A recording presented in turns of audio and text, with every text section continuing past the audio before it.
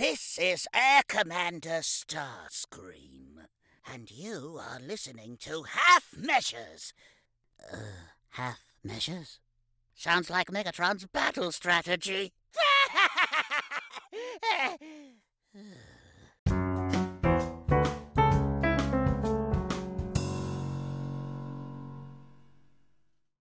This episode of Half Measures is brought to you by Time Travelling Team. I'm Trisha. Each week, Paul and Dan do a fantastic job guiding us through the wide world of movies and TV shows. Meanwhile, my co-host Paddy and I are taking a trip through the time vortex and discussing the wibbly-wobbly, timey-wimey world of Doctor Who. Starting back from the earliest adventures in 1963, we're discussing the stories, the Doctor, the companions and the villains of this iconic show. You can find us at Time Team on Facebook, Twitter and Instagram. Now sit back, relax and enjoy as Paul and Dan do their thing, half measure style.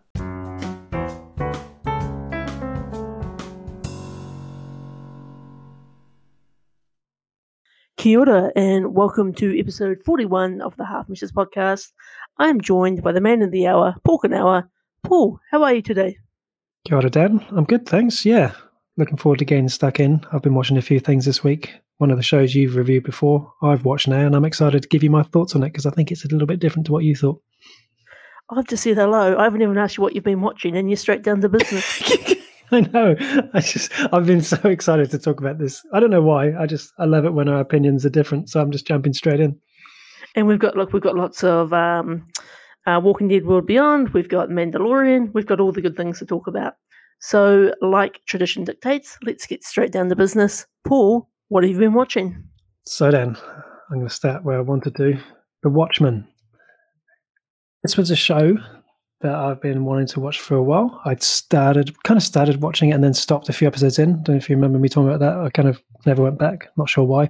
And so following your recommendation, I decided to go back and give this another go. And we actually started this right from the start again, as it had been a while. So there was a lot about this series that I really, really liked. I love the music, for example. The Stranger Things vibe blended in with that sort of Blade Runner, plus a sort of a sprinkle of soul on the side. That was great. I loved the writing style and the language that they used. Found that a real nice combo. The cast, real good. In particular, Regina King and Jeremy Irons. I thought they were both brilliant. Don Johnson, whilst he was in it, was great. I like some of the themes it played with, especially in the current climate. Some of those issues are quite poignant, right? Quite thought-provoking. I'm sensing a giant butt. I enjoyed some of the sci-fi elements as well, Dan. But here it comes. Thanks for calling me out on that. Yeah, so as a package, I can't put my finger on it, Dan. I just don't know. The easiest way I can explain it, and I don't know how this works with you, but I never felt that compelled to watch it. And that's always a sign for me that I'm just not into it. So this is where Diana had to say to me several times, "Oh, shall we watch another Watchmen?" And I'm kind of like, "Oh, yeah, I guess I need to." And when watching something feels like a chore, I don't know what that's about. That's when this podcast becomes like the closest thing to work that I've ever described. And I thought, well, no, we'll finish this because we started it. And like I said, I just listed all those things that I really liked, but it's kind of like that with Fargo season 4, actually, which is a conversation we'll have for another time. But yeah, I can't really explain it. It's look, I wasn't as hooked into it as Samara was hooked into it when we started watching it, but I think it kind of took me on a bit of a journey of episodes I really loved, episodes that were maybe not quite doing it as much for me. But I thought overall, as a standalone package, it had enough interesting concepts and components and all of the things that you've touched on, the actors, the music, the just the different way they told the story, I thought was really interesting. But look, I appreciate it. It's probably not one for everybody, but it did feel kind of topical at the time that I was watching it. Yeah, it's definitely topical. And I don't know, I felt like maybe there were some things that just weren't answered or that they'd left they sort of started parts of the story and then that sort of amounted to nothing, and like a lot of loose ends. I don't know, maybe they're going to tidy some of those up if there is a second season or whatever. Maybe I would feel differently as well if I was a fan of the comics or if I'd watched the movie. But yeah, to be honest, if they ever did make any more, I probably would still watch it, or at least give it a go, because like I said, it is quite well done, but it's just not quite my thing. That's okay, Paul. Not everything can be for everybody. Yeah. I do think that, because this is a limited series, and I think when it first came out, I don't think that was known that it was going to be a limited series, and I think there was a lot of fear and unknownness. So the creator of the Watchmen TV show is Damon Lindelof, who you may remember from Lost, which we still have a lot of unanswered questions and things from that TV show. And even I felt watching The Watchmen when I did, which was a little bit later than when it first came out, I found myself throughout the whole show thinking, are we going to get answers to this? How invested should I be in this story? Yeah, it's weird because everything about it screams that I should like it, and when it doesn't quite click, I find that morbidly fascinating as to why that is. But there we go. It's watched, and we'll see if we get a second season at any point. Doesn't look like it's likely though. But you never know. Never say never. Another thing I'll talk about quickly. Now, Star Trek Discovery, I haven't talked about for a couple of weeks. I really don't want to give you any spoilers because I know you're on that journey, but I feel that I do want to mention this week's episode from season 3 because it really did a couple of quite significant things, I thought. So I've mentioned before that Discovery is kind of unlike anything we've had in Star Trek before, where we've got at this point in time no ships traveling at warp speed. There's no more Federation as such. As a lot of the things that we normally associate with Star Trek aren't really a thing anymore. It's very odd. Anyway, this episode did something that hasn't been done before, as it contained footage of an older Leonard Nimoy as Spock. And we had people from Discovery, which of course is set before Kirk and Spock from the original series, watching this footage. And furthermore, in this footage, Spock is actually talking to Jean-Luc Picard, which is from the Next Generation. And so that's kind of bizarre. And it's not just a few quick seconds either. It was actually him talking at length. So it's like a whole scene being played. And the footage is actually from 1991 and taken from a Next Generation episode called Unification Part 1 and 2. And this episode of Discovery is called Unification Part 3. And I just found it absolutely fascinating that there's no one that could have imagined back in 91 that there would be a third part to this story would air some 29 years later. It was quite extraordinary. It was a really nice episode for for the fanboys out there, so to speak. As a Star Trek fan, I would be imagining that you would have set your faces to giddy, and it would have been a right old good time. Those phases were definitely set to giddy. Thank you, Dan, for putting that so well. Look, I'm not going to give away any more, but as a Trek fan, I did feel a little giddy, and I felt like I wanted us to talk a little bit about that episode. It's kind of special. I just never thought I would be seeing a character from the original series guest starring in a Next Generation episode being played in an episode of modern day Star Trek. It's a great time to be alive, Dan. It really is. It's good. Look, I think good things come to those who wait, and it's. I can imagine, as a fan of other genres and a newer fan to the Star Trek universe, I can imagine it would have been quite exciting to see all of those different components come together. So that's awesome.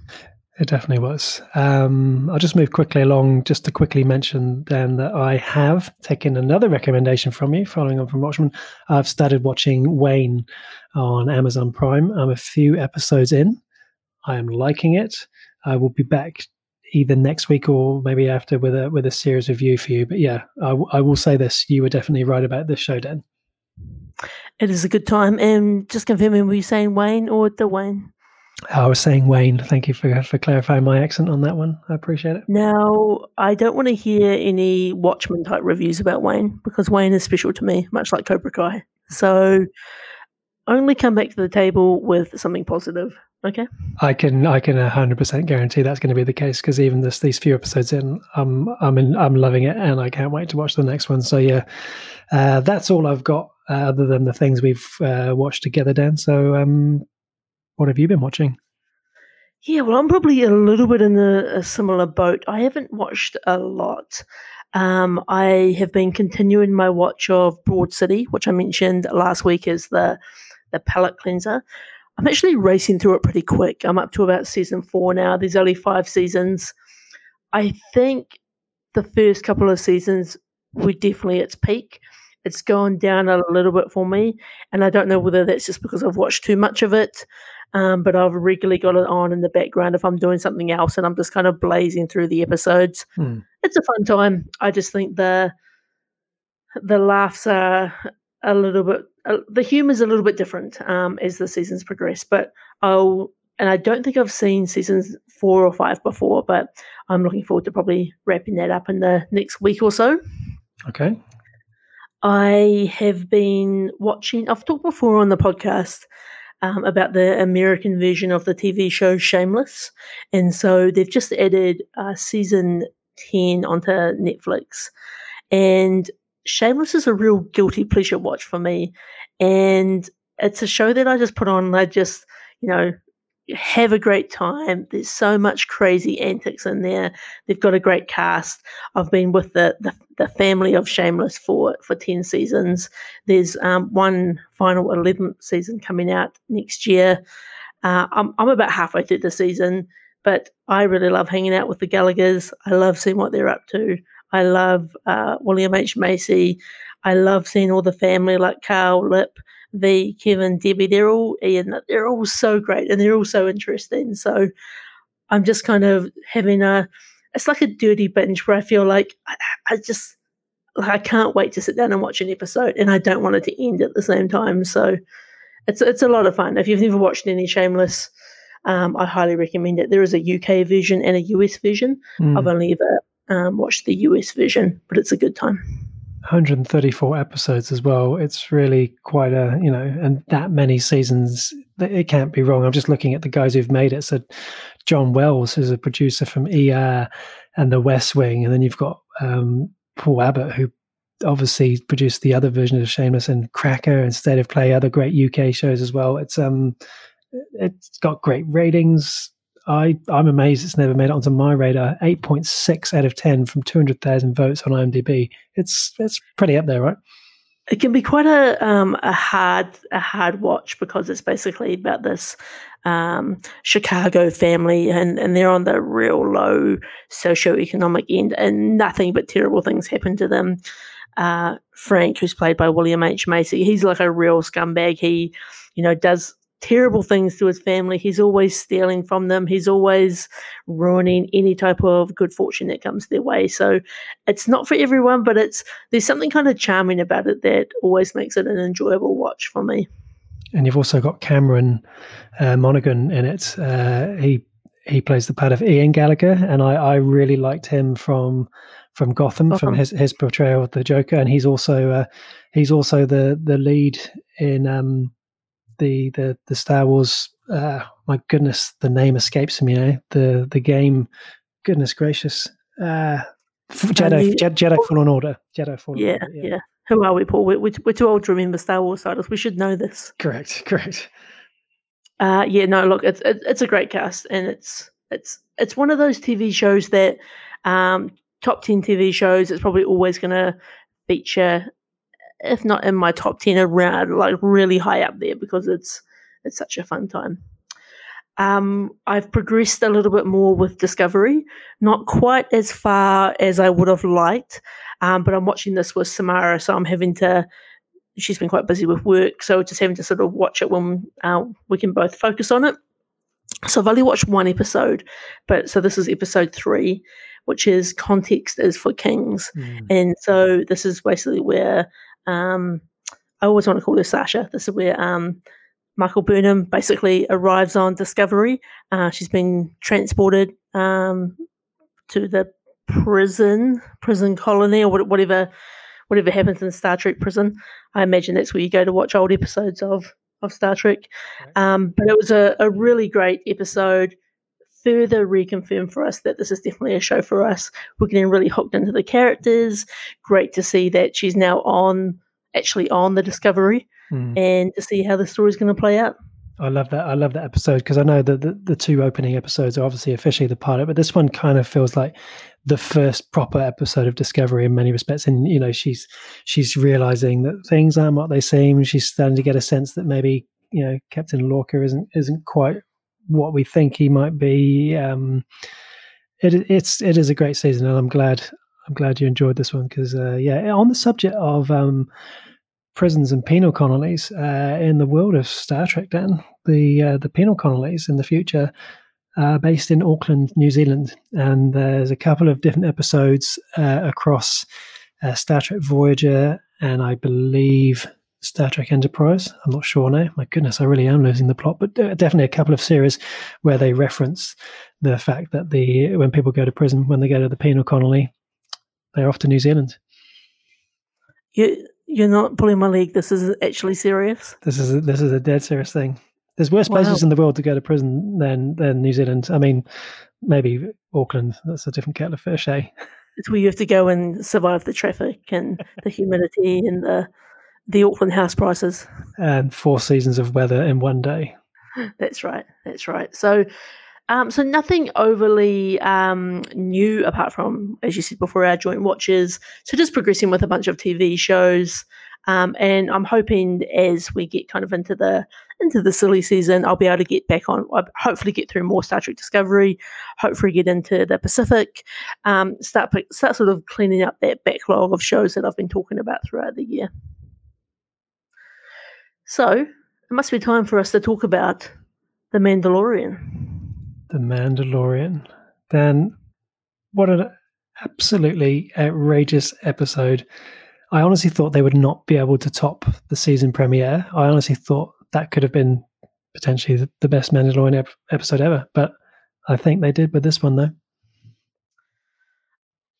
I have never wanted to, this term is probably a little bit insensitive, but I think of the term like fangirl, like someone like to really like freak out about something.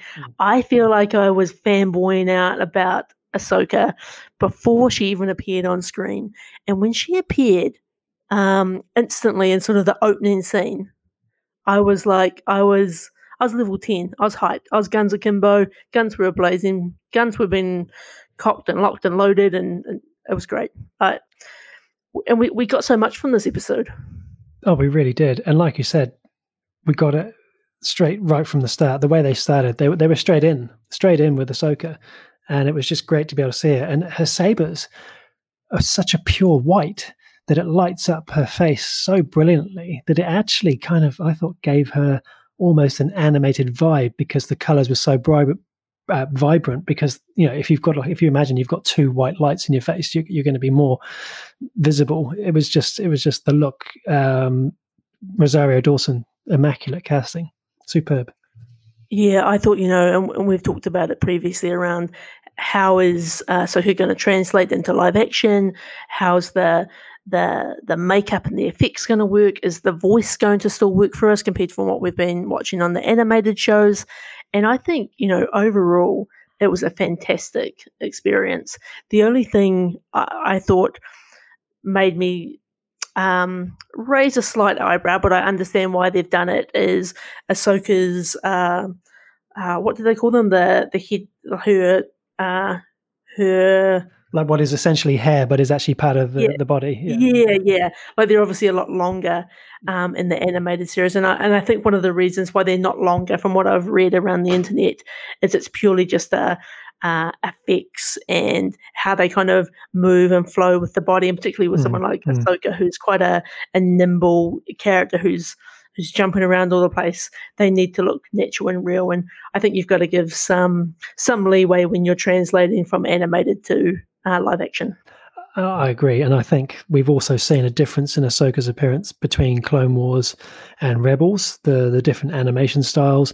I noted what you just said as well. I noted that the stripes on those were slightly, the blue stripe was slightly thinner than we're maybe accustomed to in animation, but I've noticed that with other characters that have made the jump across from animation to movie or vice versa, that often the look is a little bit different. And I'm perfectly fine with that. But yeah, I definitely picked up on it too.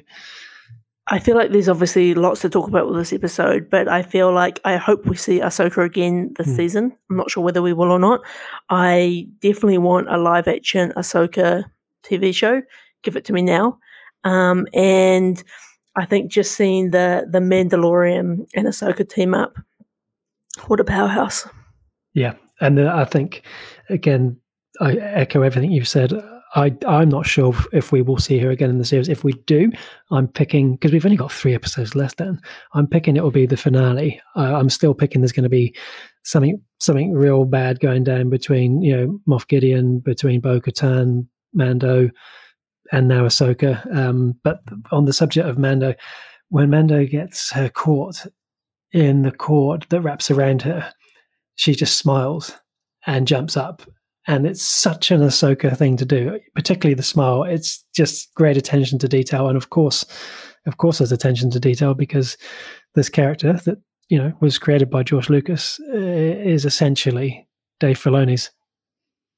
That's right. And I think every moment that we saw Ahsoka on screen, every, I think, glance, look, movement, I think translated so well for me. I think truly embraced Ahsoka, and you, as a fan, I couldn't have asked for more. We finally have a name for the child, Grogu. I have to admit, I still like hearing Mando say, "Hey kid." I find that really awesome. I don't want to hear him use the name for some reason, but what do you think? Yeah, I'm still a fan of the kid. I'm still a fan of the child. I'm still a fan of Baby Yoda. I don't know whether Grogu overly resonates that strongly with me, but in the scheme of things, I'm not sure it probably matters too much. We've got a name for the Mandalorian, but we always call him the Mandalorian. So yeah, true. It is what it is. I thought it was really cool the way that Ahsoka and Grogu were kind of interacting, and kind of just the smiles and the Force related sort of conversation they were having, and how it's sort of like the way it played out, that you knew that they were having a deeper conversation about history and context and what had happened, and obviously Grogu's name. And again, it was a really good way to kind of show how information was being shared quickly, but obviously on an episode we don't have time to recap every single event that Grogu has been through. So I found the way she was explaining to the Mandalorian about the Force very much, she used almost word for word how Obi-Wan described the Force to Luke in A New Hope.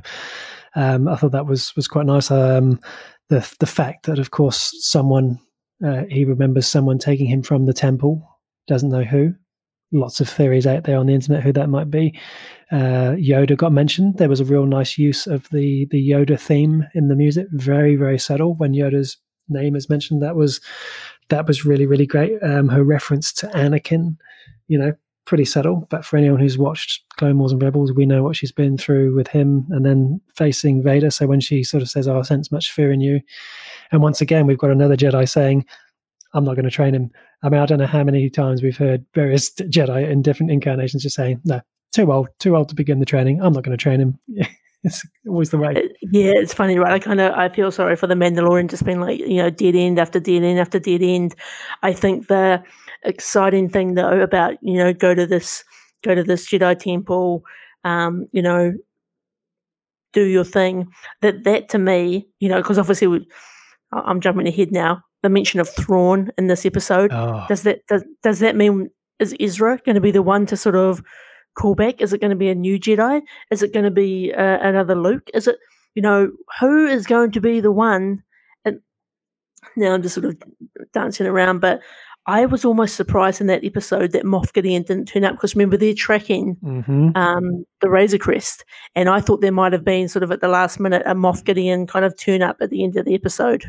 Yeah, good call. I think they may start the next one with that. They're definitely going to obviously play on the fact that they've been tracking the ship.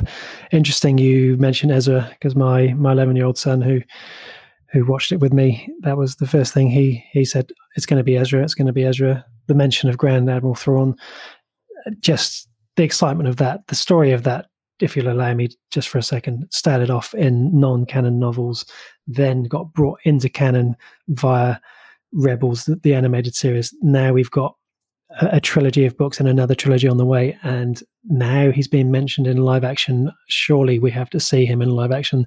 That's really, really exciting. So yeah, Grandin Hawthorne, certainly exciting. I just wanted to touch on the fight with the magistrate. A couple of things. One, who knew Beskar could repel a lightsaber? That's kind of handy. I can think of a few people who could have benefited with that over the last, I don't know, 40 odd years. You're invincible if you're wearing Beskar, like particularly when he was using his wrist guards to give like a Wonder Woman style kind of blocking of the lightsaber. I was like, no wonder he's just running into a stormtrooper laser bolt. That's no thing when you can take on a full on 2 lightsaber blades.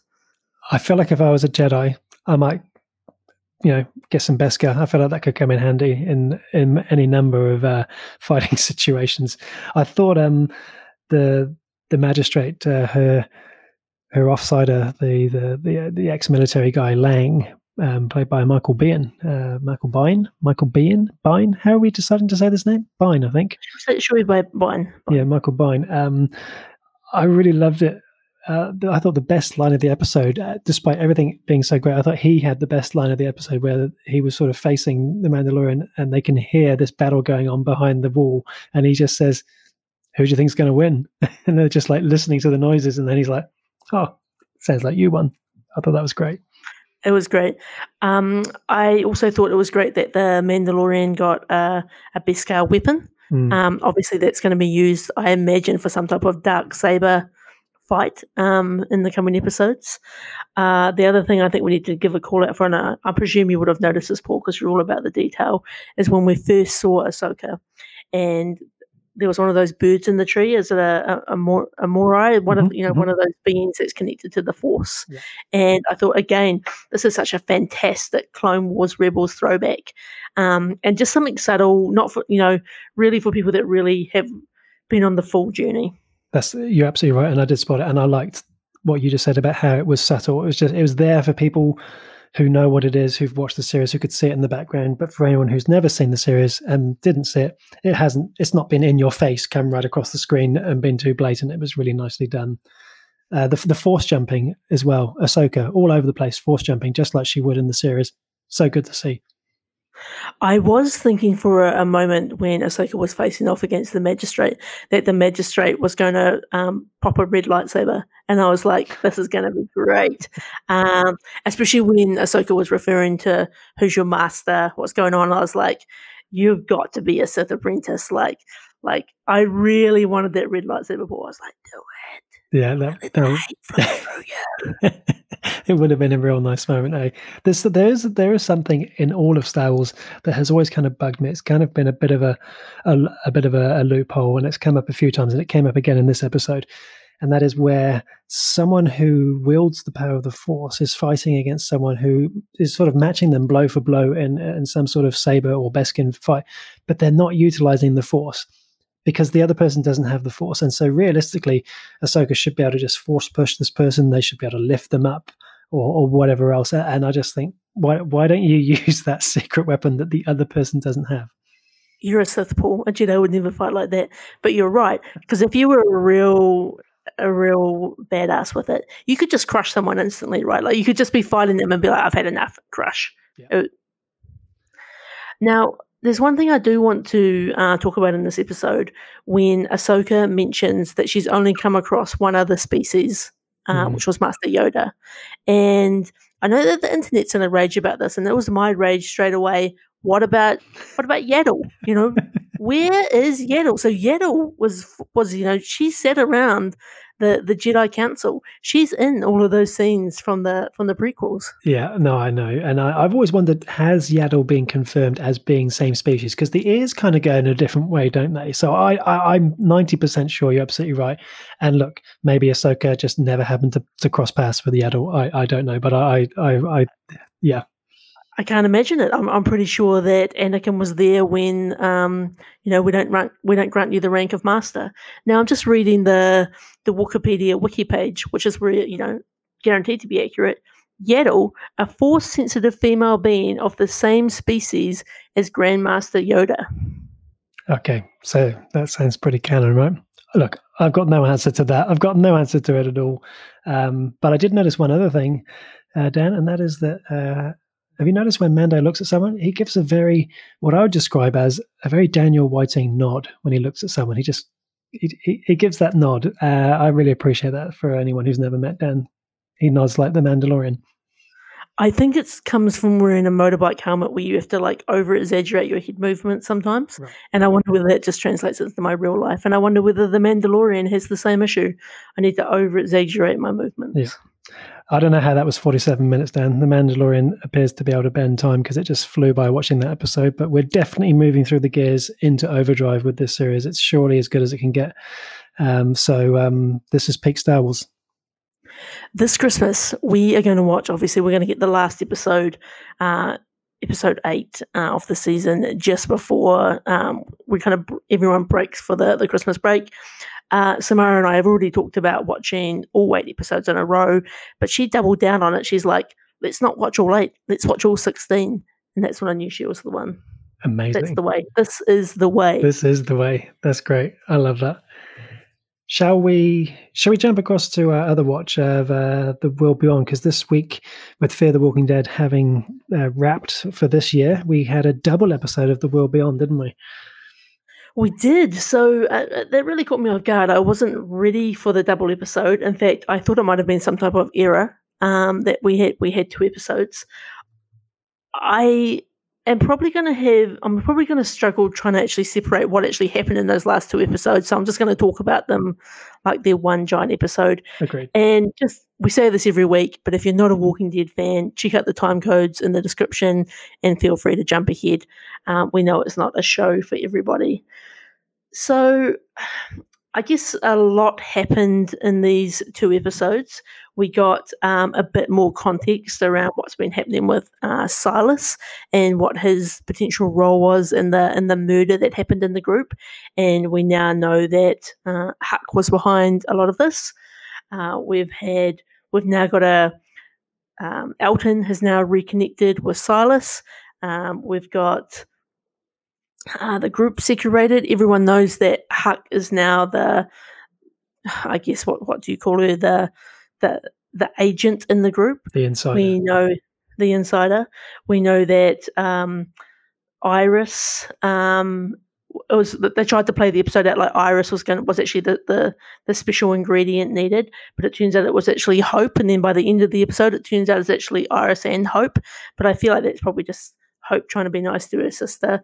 It seemed like a very convoluted story to me that we needed to take everyone on an adventure to get Hope to come and help her dad. And I know that Huck kind of set the scene that we needed to kind of show you that, humanity, blah, blah, blah, needed your help, blah, blah, blah. But it was this seems like you've literally put your children through a whole bunch of turmoil just to get your help. And these kids are pretty dedicated to you. And if you said, hey girls, wouldn't mind your help on this big project I'm working on, I'm pretty sure they just would have done it. Yeah, fair. You summed it up completely. The word I was going to use, convoluted, definitely convoluted. I'm going to put that to one side and say that as a double episode, as 2 back-to-backs, I found it quite compelling. I was really enjoying it. I really love the fact that the truth is out there in terms of everyone knows what's really going on, that we now know Huck is the insider. I really love seeing the CRM again and Julie Ormond's character. And I feel like we've progressed the story. And I know we've done it over the course of 2 episodes. So, it's taken a wee while, but I felt like we got a fair bit of action, a fair bit of tension. I didn't expect some of the things that happened to happen. So I got a lot out of it. I thought it was good story writing, great acting, and putting aside the convoluted part, I was quite pleased. And interesting enough, and I know I always talk about this, both these episodes scoring pretty high for this series at 6.8 out of 10. I know that there was a little bit of internet rumors going around about, are we actually going to see Rick Grimes at the end of World Beyond, or are we going to see some type of indication that Rick Grimes is alive or with anywhere in the story? And there's actually an article that's just recently come out from Scott Gimple, who wanted to clarify, and I'll read you out his quote. I'm going to say this because I think it's critical to be straight with it. He's not at the facility, definitively. Some people might be annoyed that I'm saying that, but I just wouldn't want people expecting that. You know what I mean? I could tease it out, but I want to be straight with the people. I will say, though, even as much as I like with the A's and B's, do we find out more about this mythology that Rick is tied up in? Absolutely. Is Rick hanging out there? No. Okay, well that is good to know, because funny enough, when I was watching this, Dinah at the end was almost on the edge of her seat going, it's going to be Rick over there, it's going to be Rick. And I'm like, it's not going to be Rick. If it was going to be Rick, I feel like the internet would have somehow revealed it and spoiled it for everyone. But I appreciate Scott Gimple doing that. I think it takes it off the table and we can all just sit back and relax and enjoy the show without that, oh, is it going to be? Because then I think you're almost distracted. I think, something you said a little bit earlier, and we've talked about this before, watching 2 episodes of World Beyond in a row was actually a much better experience, and I think it really reconfirmed for me with the show. It would have been a better watch to kind of binge watch this over 2 nights, 5 episodes a night, which is a bit of TV, but I think it would have been much more rewarding. I kind of feel okay that they've kind of wrapped up this story enough that I kind of feel okay with where it's going. And obviously I'm getting a bit more at one with the fact that this isn't a fast-moving big universe. They intentionally did something quite slow. It will be interesting to see where they take this with the next season, particularly, again, thinking about only 1 season left, how much story they can actually get out in 10 episodes, particularly that now that we've kind of got 3 different parties all in different locations. Yeah, and I think I definitely appreciated the whole season finale or mid-season finale type feel and vibe that I got from this episode as compared to the Fear the Walking Dead that we spoke about last week. But there we go. Look, we've made it through The Walking Dead season 1 for 2020 at least, and that's another thing off of the Half Measures podcast radar, at least until maybe, I guess, February, whenever next year. Yeah, so look, definitely it's been an experience. It'll be interesting to maybe go back and watch when season 2 of World Beyond comes out. Maybe refresh ourselves with World Beyond season 1 and actually see how it does watch as a complete package. Should we jump into movie of the week, Dan?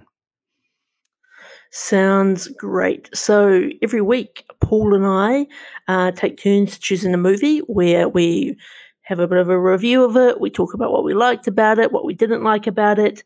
If you want to find out what our movie of the week is, you can join our Discord channel where we always announce in there what movie we're going to be watching. So, Paul, what movie did you pick this week? This week, Dan, The Good Liar is the movie of the week, a movie that is airing on Neon here in New Zealand, 2019 movie starring Sir Ian McKellen and Helen Mirren.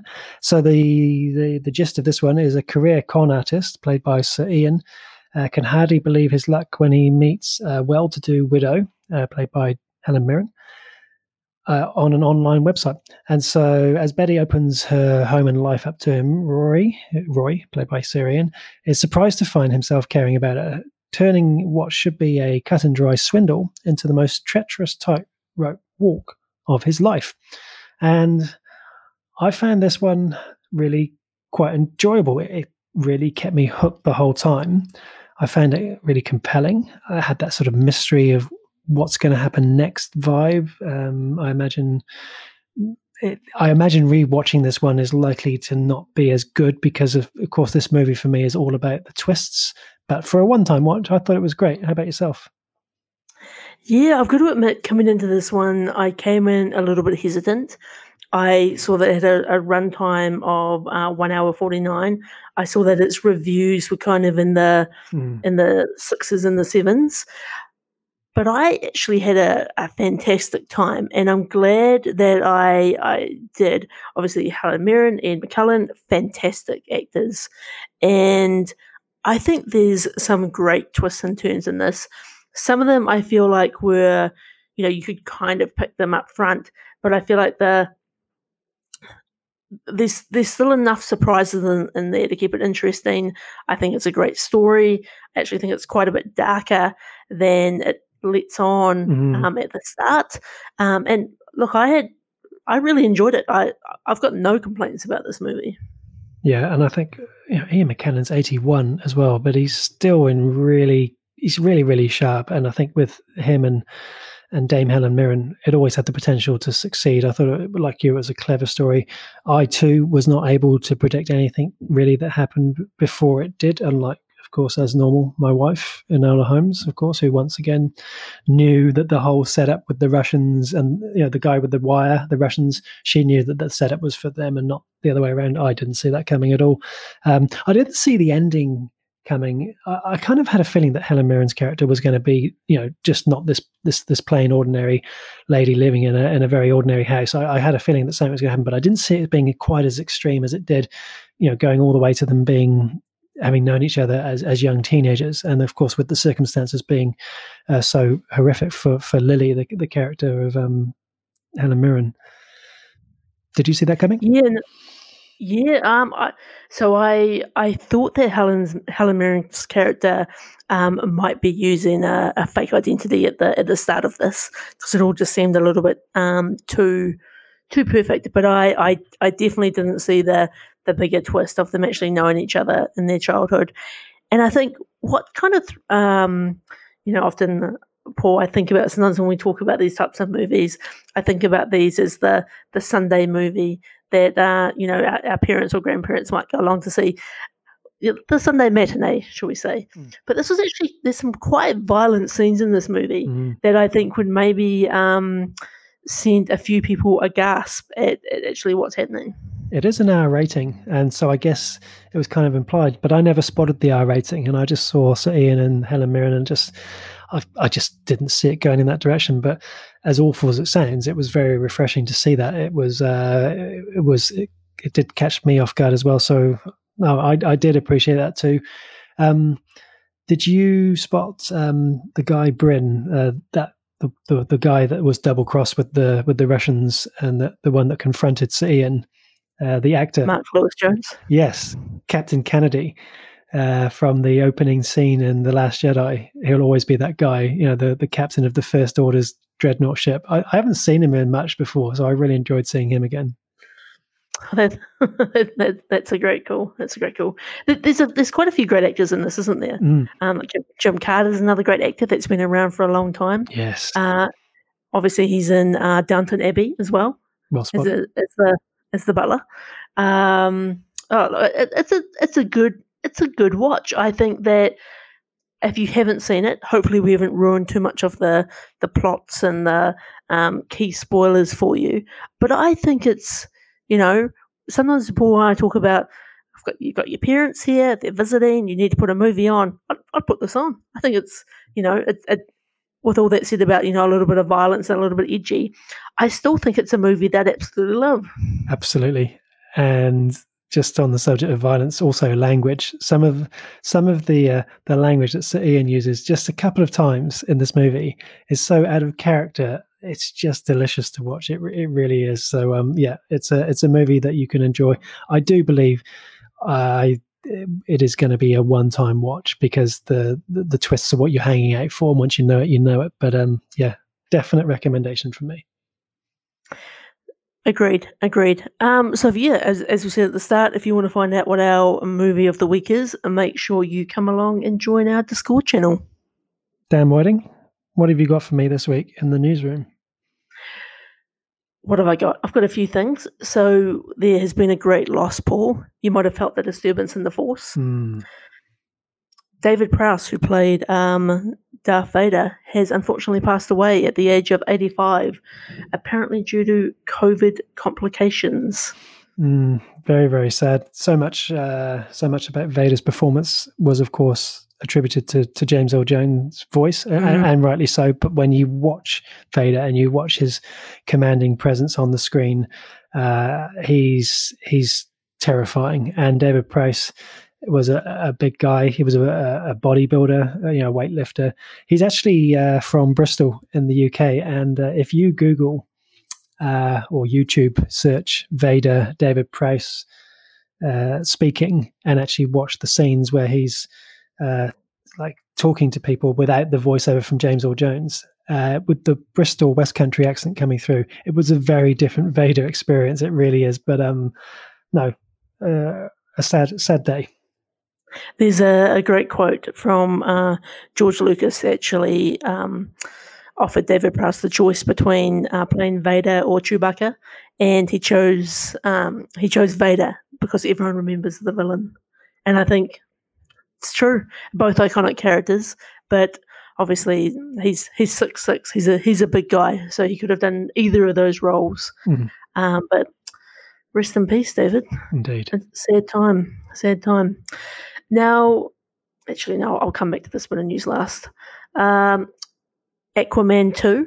I don't know if you've seen Aquaman 1, Paul. So there's been a petition online to remove Amber Heard, and it's now got 1.5 million signatures. So obviously Amber Heard and Johnny Depp have got a whole bunch of controversy around them.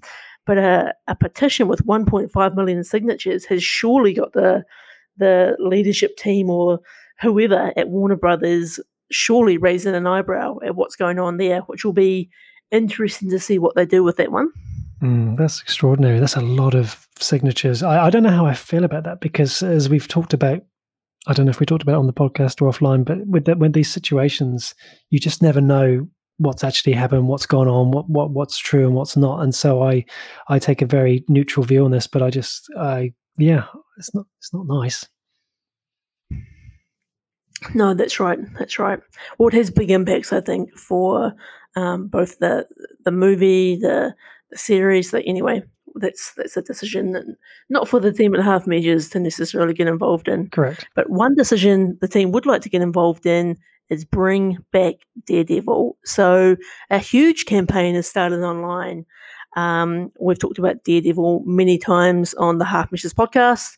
So obviously there's 3 seasons of it on Netflix. All of the Marvel TV shows have ended there, both for, I think, a combination of not necessarily the best ratings, kind of some mixed reviews, and obviously Disney Plus tidying up that whole Marvel universe and bringing it all under Disney Plus. And what's interesting is contractually, they weren't allowed to do anything with Daredevil, and that for, I think it was about 3 years, and that has just expired. And so a huge campaign has started to bring back Daredevil. And when people say bring back Daredevil, they're not just saying bring back the concept of Daredevil. People want Charlie Cox back as Daredevil. If you're a fan of the Netflix shows, season 3 kind of ended when he was really about to embrace the true Daredevil identity. And I, for one, super hyped if they do this. I think there's a real chance with Moon Knight that they could actually reintroduce Daredevil and kick that series off again. I know that Charlie Cox from recent articles has said he'd be more than keen to play that role. What do you think, Paul? I just think it's really exciting. What I love about it is the power of the internet and how things can happen. And we've talked about this before. The recent example for me is with the Clone Wars. The Clone Wars being saved, largely being due to the online community of fans. And the same thing here. I had a look at the Save Daredevil Twitter account. A lot of people involved. A lot of interest bringing back Charlie Cox is great as Daredevil. So I will be watching that news story as it unfolds, and I expect, Dan, you'll keep us all up to date on that. I will definitely keep you up to date, and I'm in anything we can do. My final bit of news. Now, you might have seen this link already, but if you haven't, I'll have to flick it through to you. But you know how there's been those Mandalorian posters that have been coming out recently from Disney with Ahsoka on them? They've got the Mandalorian. A fan has made a poster with Sebastian Stan as a younger Luke Skywalker. And this poster is next level. So Sebastian Stan, you may know him as Bucky Barnes, the Winter Soldier. But we've talked about this before. I don't think we're going to get a Luke Skywalker in The Mandalorian, but this fan poster is spot on. He looks like Return of the Jedi Luke, and again, super hyped if this becomes a reality. You can check out the Instagram post is by a guy called Ryan Smallman, and he's got the poster on his account there. And that's me, Paul. That's all the news I've got. That's incredible. The possibility of a Luke Skywalker existing in this world that isn't played by Mark Hamill, who has said a couple of times now that he won't come back as that character. So that is quite exciting. Look, I don't have any news this week per se, Dan, but what I do have is some mail in the old mailbag. So I'll jump into that. Last week, Dan, you and I talked about how much we enjoyed the Fresh Prince of Bel-Air reunion. Well, Hilary Banks herself, Karen Parsons, retweeted our review of the HBO Max special, which was really nice. And it never fails to amaze me who we have retweeting and sharing Half Measures online. Speaking of which, my review last week of the Better Call Saul episode 50, that was shared on Twitter by Gordon Smith. He was the writer of the episode, who I was praising last week, so that was awesome. And also Chris McCaleb, who's the show's editor. So again, awesome stuff. I feel like the Better Call Saul sort of behind the scenes guys, they're kind of like our extended family, Dan. So whenever this sort of thing happens, it feels like we're getting even closer to AMC in that respect. What else have we got? Peak performance for Gene Hackman last week. That got a few responses. Norman from Mission Log Podcast, he went with Mississippi Burning, like yourself. He also pointed out that Gene's never had a bad movie. He also acknowledged how much he loved the Star Trek scene in Crimson Tide that I talked about last week on the pod. No surprise there, as a big Star Trek fan.